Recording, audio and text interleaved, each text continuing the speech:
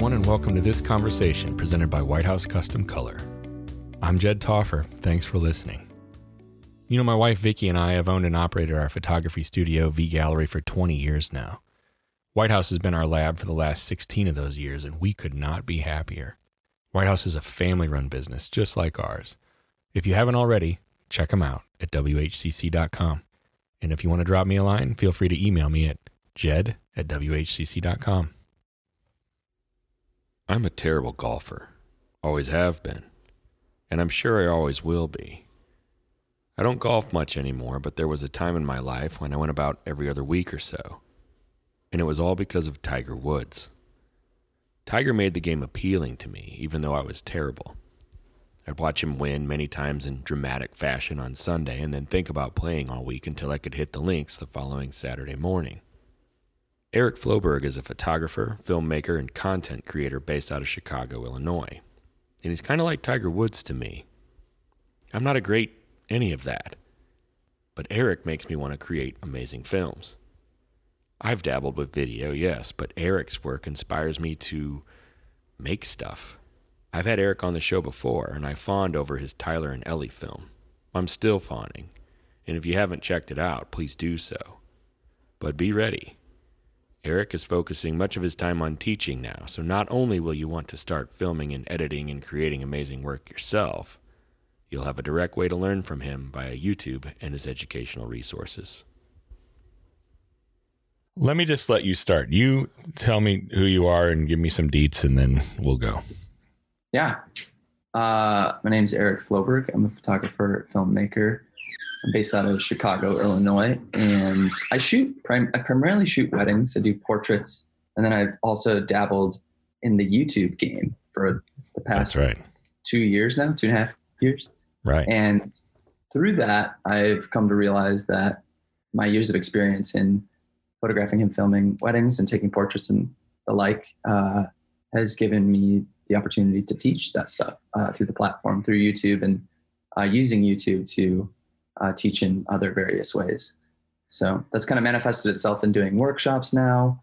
I started something called a Patreon recently. Mm-hmm. People can do a monthly subscription to learn from me, and it's just continuing to grow.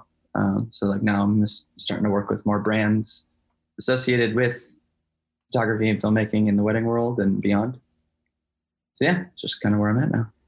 Regarding working with other brands, how much of that is you putting the effort into snagging them as opposed to them coming to you? Yeah, it's a lot of them coming to me, and I'm not really someone who like goes and like reaches out to people in that way. It's just hard for me to do. But recently I've been working with an administrative assistant who's reached out to certain brands, and we've been able to connect with some. But I was actually contacted by someone from an agency, I guess is what we can call it these days, called Space Station. And so now they're kind of informally representing me through YouTube. So anytime I get an inquiry from a brand, I just pass it off to my representative at Space Station, and they can do negotiations for me. And that's great because I'm terrible at doing deals. And like, I get way too emotional about all of it, and then I undersell myself and all that. So I'm happy that there are more people involved in this process now as my YouTube channel grows and I start to work with bigger brands, that I can have people advocating for me with sponsorships. So. I know Jeremy Cowart says that it's like peanut butter and jelly. He's like, I might be the jelly, but I need my peanut butter. Absolutely. To go out there and make that stuff happen for me. First of all, I love food analogies, so I was all about that. But I get that. Like we all have our skill sets, right? And you know, the fact that there's somebody behind the scenes for you that can represent you in that way. You have like an agent now, essentially, right? Yeah, basically. And it's just so weird. Growing up, hearing that phraseology, that kind of stuff, was something completely different than what it means now with the age of the internet. Yeah. You think of commercial representation for actors and stuff in Hollywood, and it's just a completely different world now, but it's all really exciting. And in a weird way, in the weirdest year we've all experienced, it's still growing. And so, I begrudgingly tell people that I'm really excited this year for things. It is strange to be in a position sometimes where different things like opportunities exist now in different ways that didn't exist before. Like, yeah, there's a lot of things that are a mess, right? Mm-hmm. But there are also things that exist that weren't there before. I mean, for one thing, if you need to get a loan for something, money is all but free right now. Yeah. And so like to set yourself up for when things really clear up, and they're already starting to clear up more and more, but you can put yourself into a position for that when they do clear up, you're ready to roll and really strike while the iron is hot, so to speak, I feel like. Absolutely. The thing I wanted to tackle with you specifically though, so more than once I've had conversations with other photographers who are educators. And this goes back even 15, 17 years. And back then, even people would start to educators would complain to me. And there were times where I was in this boat too, where we would say, oh, so-and-so's taking my workshop because they want to do workshops, right? Like they're not coming to learn this, that, or the other about photography. They're coming to see how I do a workshop so that they can go back and do their workshops. Right. And it was like a complaint, and then one time a guy not too long ago he said to me, I asked everyone in my workshop what they wanted to do. And almost all of them raised their hand and said, they're just learning this so they can start their own YouTube channel. Right. And so what I'm getting at is that because technology is where it is, and you kind of were alluding to this, like it's not like it used to be anymore, right? Because of things like YouTube, because of things like even having an agent or a representative doesn't look the same anymore, right? The barrier to entry on all of these things has been so lowered that I feel as though there should no longer be that stigma associated with somebody that wants to start a YouTube channel anymore.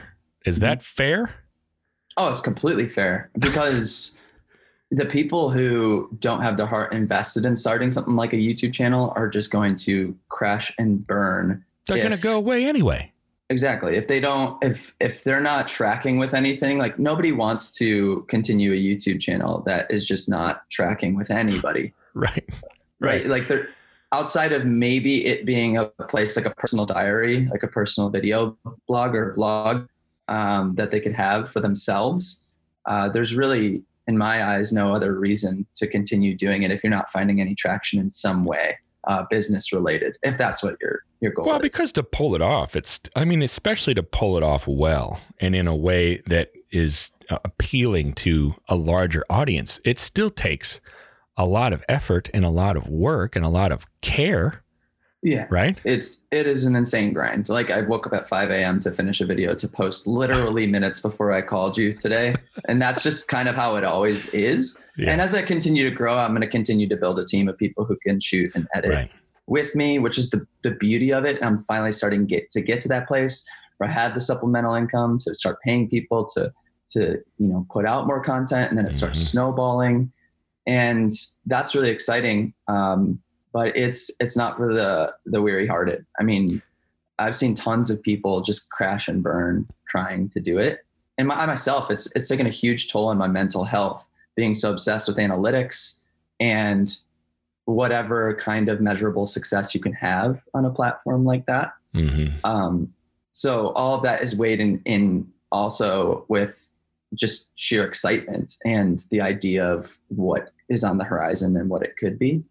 So you're in this building phase right now, essentially. Yeah, I feel like a YouTube channel is always in a building phase. You're always going to be. You never arrive. You have someone like Peter McKinnon, who's quickly approaching 5 million subscribers, but he is very clearly strategically making videos right now for growth. Like it's undoubted. Like I see the strategy. And so I look at people like that, and there's times where I sit back and I go, is this just a cat and mouse game that I'm never going to win? But you always have to, it's always taking things with balance. Like I feel obsessed with the analytics, and then I have to step back off of that unhealthy season and realize the benefit of all of it. And I have to delete the YouTube Studio app off my phone and just clear my mind. Is that right? Oh yeah, I had to do that a couple weeks ago because I was just obsessing over it. So what is that? You were mentioning the unhealthy mental piece of that, you know, and the term obsessed kind of points to that anyway. But what does that look like? What does it look like when you are quote unquote obsessed and in an unhealthy state to the point where you have to take measures like that? Yeah, it's almost identical to social media addiction. It is social media. I mean, so the idea of mindlessly pulling out your phone and scrolling through Instagram, that kind of habitual rhythm is how I've started to get with YouTube Studio, the platform where I can see analytics or how the views are going, subscriptions, ad revenue, like all of the different things that I can measure. And me being the personality I am, if you're familiar with the Enneagram, I'm a number 3, driven by success. Yeah. So that's just like cocaine for me. It's just like, it's ridiculous.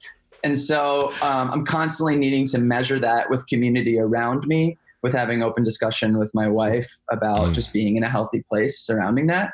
And just having times where I just make videos to just kind of be like, you know what, screw it. Like I'm going to make this for me. Like I've the past 3 years, I've really been getting into running, and, you know, recently posted a running vlog, which is, my channel is based off of photography and filmmaking.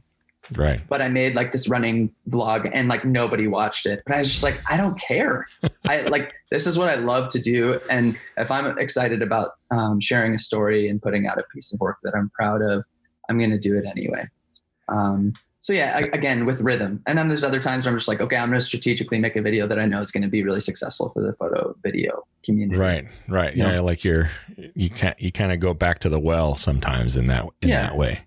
Everything in you balance. Mentioned your wife and how she's involved in that part of the process for you, as far as maybe accountability or someone to help keep you grounded, because you have children too, so you have a wife, you have kids, you have your videos, you have your and I mean like videos for clients, and then you have your photography, and then you have YouTube, and then you have a team that you work with. And then you have running, apparently. Yeah. How do you keep all of those plates spinning all the time? Yeah, it's never possible to keep all of them at 100%. It's just literally impossible. And so I find myself going through seasons of dumping a lot of time into one and not so much the other. So like right now, for example, I'm not shooting any weddings, as you know, nobody else is either. My backlog is completely done. And so that part of my business is just kind of on a pause. Like I'm still booking for future stuff, but I'm pouring like all of my time into YouTube, Patreon, and running right now. And that goes, you know, that's from the business side. Like, and within that as well, I've been able to spend so much more time with my family. It's been incredible. This is actually the end of a 2-week stint of, we decided to quarantine with like our closest friends at their family cabin. And so we've been out here for, like 15 days now. And I've been running the country roads, and it's just been like such an incredible breath of fresh air, literally and metaphorically. You're out in the country right now. Yeah. Well, we're out by Starved Rock. So. Oh yeah, I know where that is. Yeah. Like 2 hours outside of Chicago. Yeah. It's a great spot. There's just like no one here. And it's been so good for my mental health. I've been able to just kind of get rid of the phone for a while, spend a lot of good family time being outside, you know, instead of being locked in our condo in the city. And it's just been so helpful in the process of continuing to grow during this season. So I've been very thankful for it. So I'd like to go over YouTube and what that looks like from your point of view. And then I'd like to cover Patreon too, because I'm a lot more familiar with YouTube than Patreon. Of course, I know of Patreon, but let's start with YouTube and talk about what that looks like and the tips and the tricks and the pitfalls to avoid and things of that nature. For sure. So whenever someone asks me like how they should start a YouTube channel, really I can advise generically, I guess, but I think more specifically, I have more of a skill set in the photo and video realm within YouTube. And so when it comes to that, I always recommend people figure out what their strengths are, what makes them different. The whole theme of my channel is comes off the phrase lean into what makes you different. And so that whole concept of figure out what separates you from all of the stuff that already exists on the platform. How do you do that? All the copycat doesn't stuff. Everything exist already? Right. So and this is what I teach in my workshops when it comes to creativity is like, no creativity is truly authentically you. And so you have to step back, evaluate what your inspiration is. What do you love? What films do you love? What photographers do you love? Take a whole mess of art, figure out what your favorite things are, and start seeing how they connect with one another and seeing how they develop your voice. Okay. And so, and this is something that was actually said by a really popular YouTuber recently. When I heard him say it, I was just like, this is exactly what I teach. Like it was really good to hear confirmation from someone who I think is incredibly inspiring and creative to be doing the same exact thing I do with creativity. Yeah. And so that same thing applies to starting a YouTube channel. If you want your voice to be different, you need to have something different about what you do. So maybe that's the way you present what you put out there. Maybe that's your visuals. Maybe that's your audio. Maybe you have something else, some other artistic talent that you can bring to the table. And so the big things when it comes to, at least at this point, because of the algorithm on YouTube is ever changing, but at least at this point, the most important thing when it comes to making videos on YouTube analytically is you want your viewers to be watching for a large percentage of the video. So what are you going to do to keep them engaged for most of the video so that the algorithm recognizes this is a good piece of content and sends it out to new people? And then also things like, people hitting the like button, people commenting, people subscribing to your channel. Those three things are really important to the algorithm as well. So that's why you might hear people saying, hey, it would help me out a ton if you like this video. And I straight up, I got to the point where I was like, hey, if you love me and you want to see my channel grow and help me with this, please like the video, subscribe, like just being that literal. Lay it out there. Yeah. And a friend recently was like, oh, I watch every one of your videos, but I never liked any of them before. As soon as you started saying like it, I started liking all of them. It is funny. You need that extra little nudge. I do. Otherwise you don't do it. I know. I do it with people I watch all the time. I hear them say it. I'm like, oh, shoot. Yeah. And I click like, and it helps the channel. So like there's that analytical stuff. But if you come at it more from a technical approach, the way I started my channel was I did those things. I was like, okay, what makes me different? And this is really what made me realize I was starting to like break out in a creative voice in the wedding and portrait world was I used a tilt shift lens sometimes. Yep. And I shot double exposures in camera. And those two things creatively, not many people at that time did and still don't do. So, like right away, some of the first tutorials I ever did was like, this is how you do a double exposure in camera on a 5D Mark IV. And I did the full tutorial, showed all of my double exposures I've done in the past, did a practice one, and that video got put into recommended and it blew up on the channel. Yeah. And so that got me a lot of subscribers, doing tilt shift tutorial as well. And then as it's evolved over the years, I've kind of realized some of the other things that do really well in combination with my photo and film skill set. And one of those is the business and financial side of running a business as a creative. And so I had a video a year and a half ago titled "Make 100K a Year as a Wedding Photographer," and that one, like, it was like a clickbaity title. The thumbnail had 100K on it, but really, like when I went into the video, I laid out everything. I was like, this is exactly how I run my business. These are all the steps. But at the end, I was like, if your heart's not in it and you're not serving your clients, you're gonna burn out. And I did like a montage that was just like gut wrenching, and everybody was like totally into it. Yeah. So all that to say, like in the process, you start out with something really technical and something that's really attention grabbing and skills that are things that you think will trigger the algorithm to help your channel. And then as you go, you kind of evolve and start seeing like what's going to track well with the audience, and you can read what does well, what doesn't, and just keep evolving as you go. So. But even the term clickbait has this negative connotation to it, which I get because, I've been a victim of clickbait many times myself. But it's not really clickbait, or at least it's not. There shouldn't be a negative connotation with something, even if it is clickbait. In other words, it sucks you in because of whatever it says or whatever it looks like. Mm-hmm. But if you click on it and the content is really solid and relevant and helpful, that kind of doesn't make it clickbait anymore, right? So, I mean... Yeah, it doesn't matter. It's also it's kind of like this, the theme of this to me is kind of like, it's not really a thing anymore, to some degree. Yes, there's clickbait, but it depends on how you frame it maybe, or what the result is on the other end.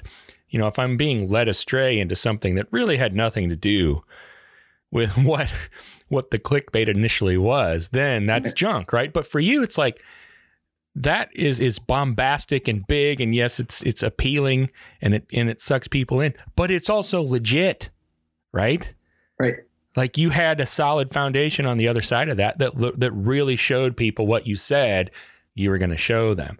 Now, exactly. I thought that, don't you have kind of a follow up to that too now? Like, even that during 2020? Mm-hmm. Yeah. Oh, you specifically the 100K topic? Yes. Yeah. So yeah, I just released a video earlier this week that talks about my plans of how I'm going to pivot this year.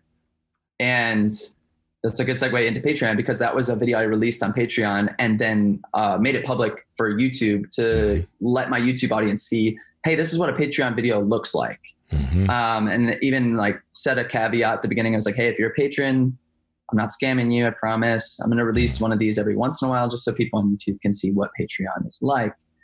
And so in that video, about a 25-minute video of me just like spilling my guts on what I think I'm going to be doing this year. And what's beautiful about it is like, it's already changed since I made that video.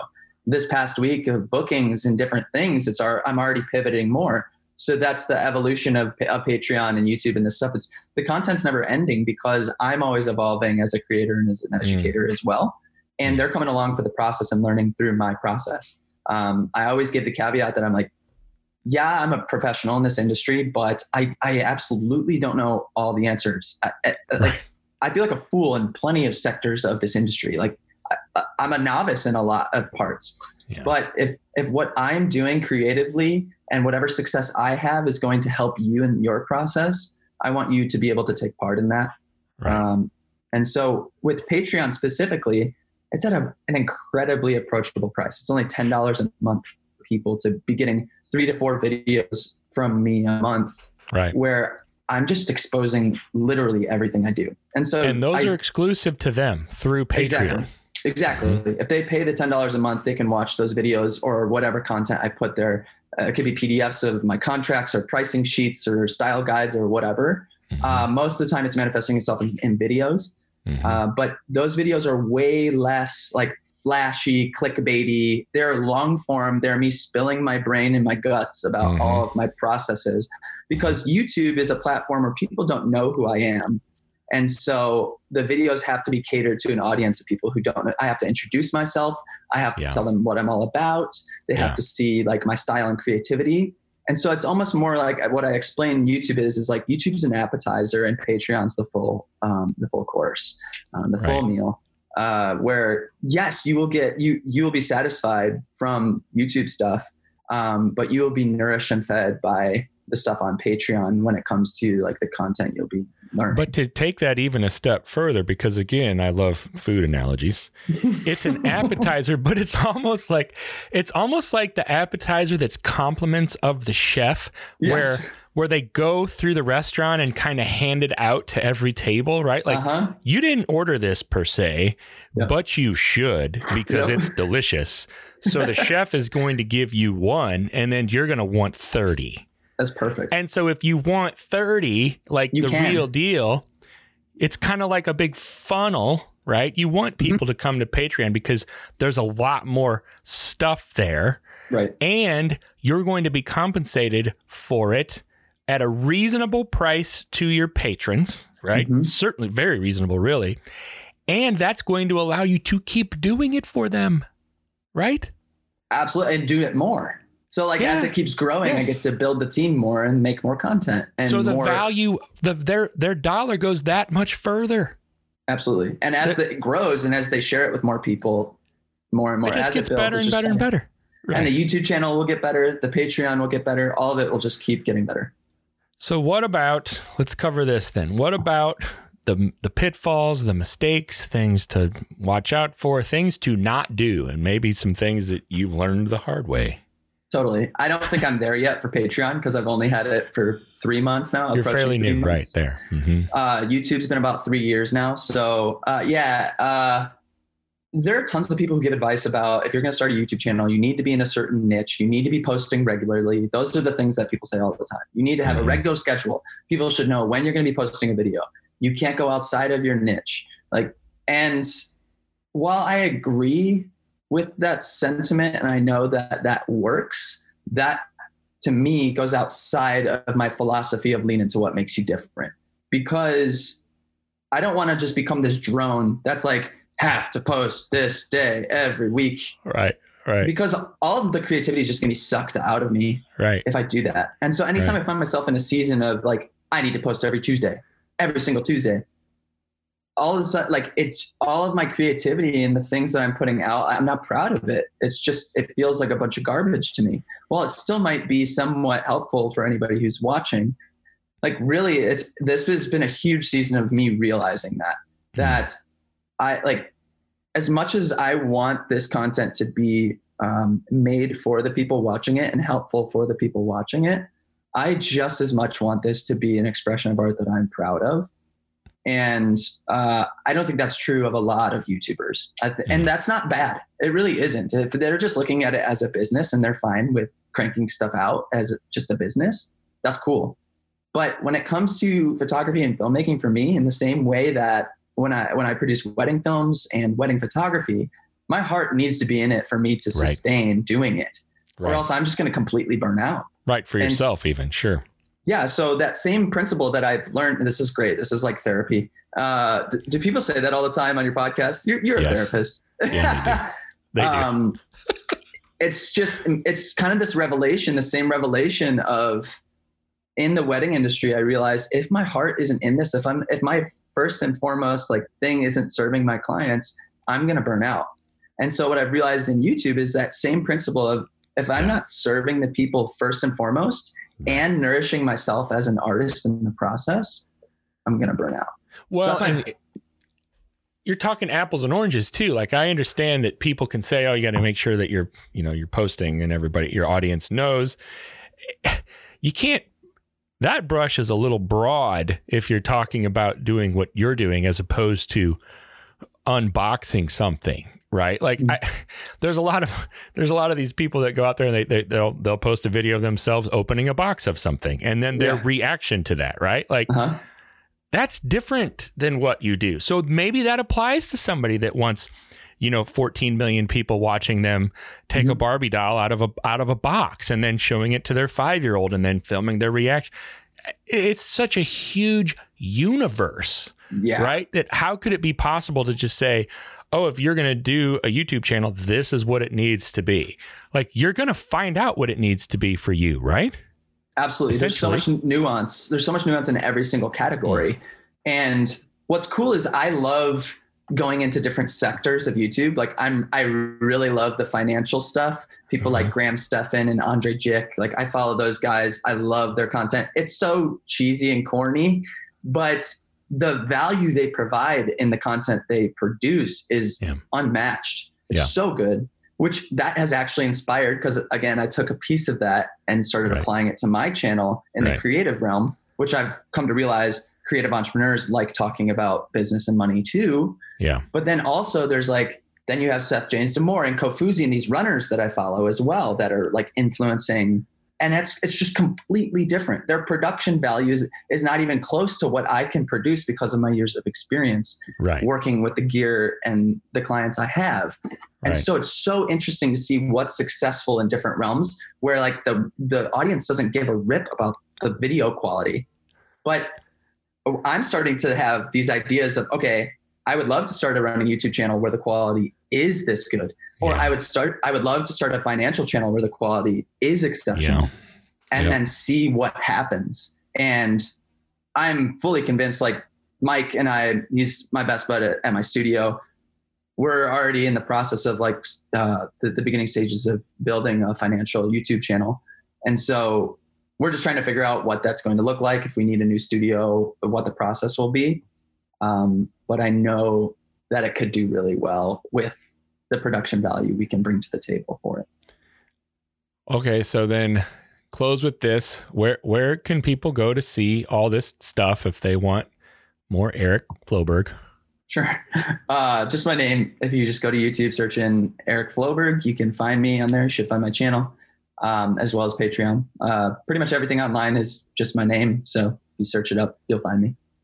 Okay. And then tell me, I'm going to ask you a few questions in succession because we might be trying something on the TikTok pretty soon. I've been told that the TikTok is important for the kids these days. Yeah. And it makes me feel like a creep more than ever. But I have other people helping me too that are much younger than me. And they send me these videos of me with like something dubbed over, like an Eminem rap song. And they like speed my video up and then this is what they like these days. And so that's my tip for you. Maybe you want to incorporate some of that into your repertoire. What's the D stand for in Eric D. Floberg? I don't know that. Oh, David, my middle name. Eric David. Eric David, it's my father's name. What's your favorite movie?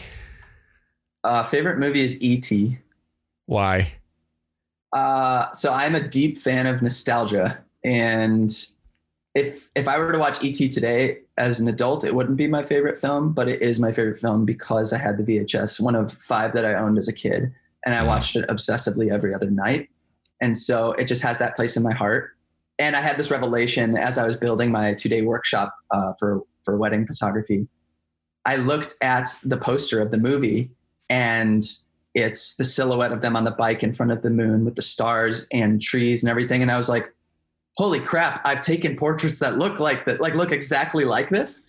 And so to see that come full circle of things that have influenced me and my creative, it was in the back of my head. I had no idea that I was creating something so similar to my favorite film and the imagery from it. So yeah, there's just a lot to be had from that. How much do you think Spielberg has influenced your style? To be honest, like I don't care that much for many other Spielberg movies. You don't? And that's what I was that's where I was going with it. And so like that's the funny thing is like I'm not a film buff. I self-admittedly like I haven't watched so many quality good films. But because I just don't sit down and watch them. I feel like I just get anxious when I watch a movie because I'm like, my brain's always, I have all these spinning plates. You got other stuff. Yeah, I get that. So it's really hard for me but when I do, like I just watched Parasite recently, easily one of my favorite films ever. A close second on my favorite list is La La Land. Just cinematic masterpiece of color and shot on film. I do love Damien Chazelle a lot. I love Whiplash. Like I love his body of work. Oh my gosh. Whiplash is something for me.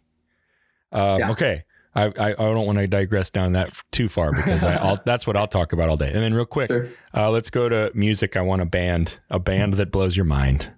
Always has been, always will be Bon Iver. Is that right? Yeah. Yeah. Just again, deep-seated nostalgia, early college years, I found them and I've never stopped listening to them. And their music has evolved over time, but I've just grown to love all of it. Nostalgia is a big piece for you. It's huge. My second Instagram account is all my film photography and it's called Nostalgia Cash. And the whole idea is just like the tagline is curated historical currency, like this idea of all the things we produced in the past being something that we like cash in the future, being this beautiful thing that we get to indulge in. And so all of my personal work is shot on film for just taking care and concern for those images, not just going into the digital abyss, but caring for every dollar I spend every time I press the shutter. And so that's just kind of my personal portfolio of work. And yeah. I like it. That's good to know. I don't know if any of that's TikTok worthy. I feel like it meant a lot more than what you put on TikTok. TikTok is so hard for me. Like the idea of that platform, it just makes me nauseous. It's so hard because I have friends they come to me. They're just like, you would be incredible on TikTok. Like your personality, like you could go viral, all this stuff. And I'm like, well, that might be enticing. It feels like YouTube times a million. Just like, I don't feel like I could I don't think I could be authentically myself at all. It's too much cocaine. You would OD. Yeah. It's just, yeah. You wouldn't be able to handle it. I also think like it feels like they synthetically boost numbers on that platform. It's like everybody who just started a TikTok, they're like, I just got a TikTok that has 1 million views. I'm like, how? Right. How? I have experienced somebody telling me that. I got 40,000 views in the first 24 hours. And I'm like but nobody knows who you are. Yeah. I don't know. Maybe it's very skeptical. I'll probably make one eventually. I have one. I tried to make one, and then it was like, your music's copyright struck. And I was like, forget this. I closed it. Yeah. Oh, brother, I appreciate your time again. This was great. I look forward to seeing you again when you had 5 million followers yourself, and hopefully you'll still answer my calls. Yep. I will. Hey, have a great day. Have a good run if you haven't had one yet today, and I appreciate it. Appreciate it, man. Thank you so much.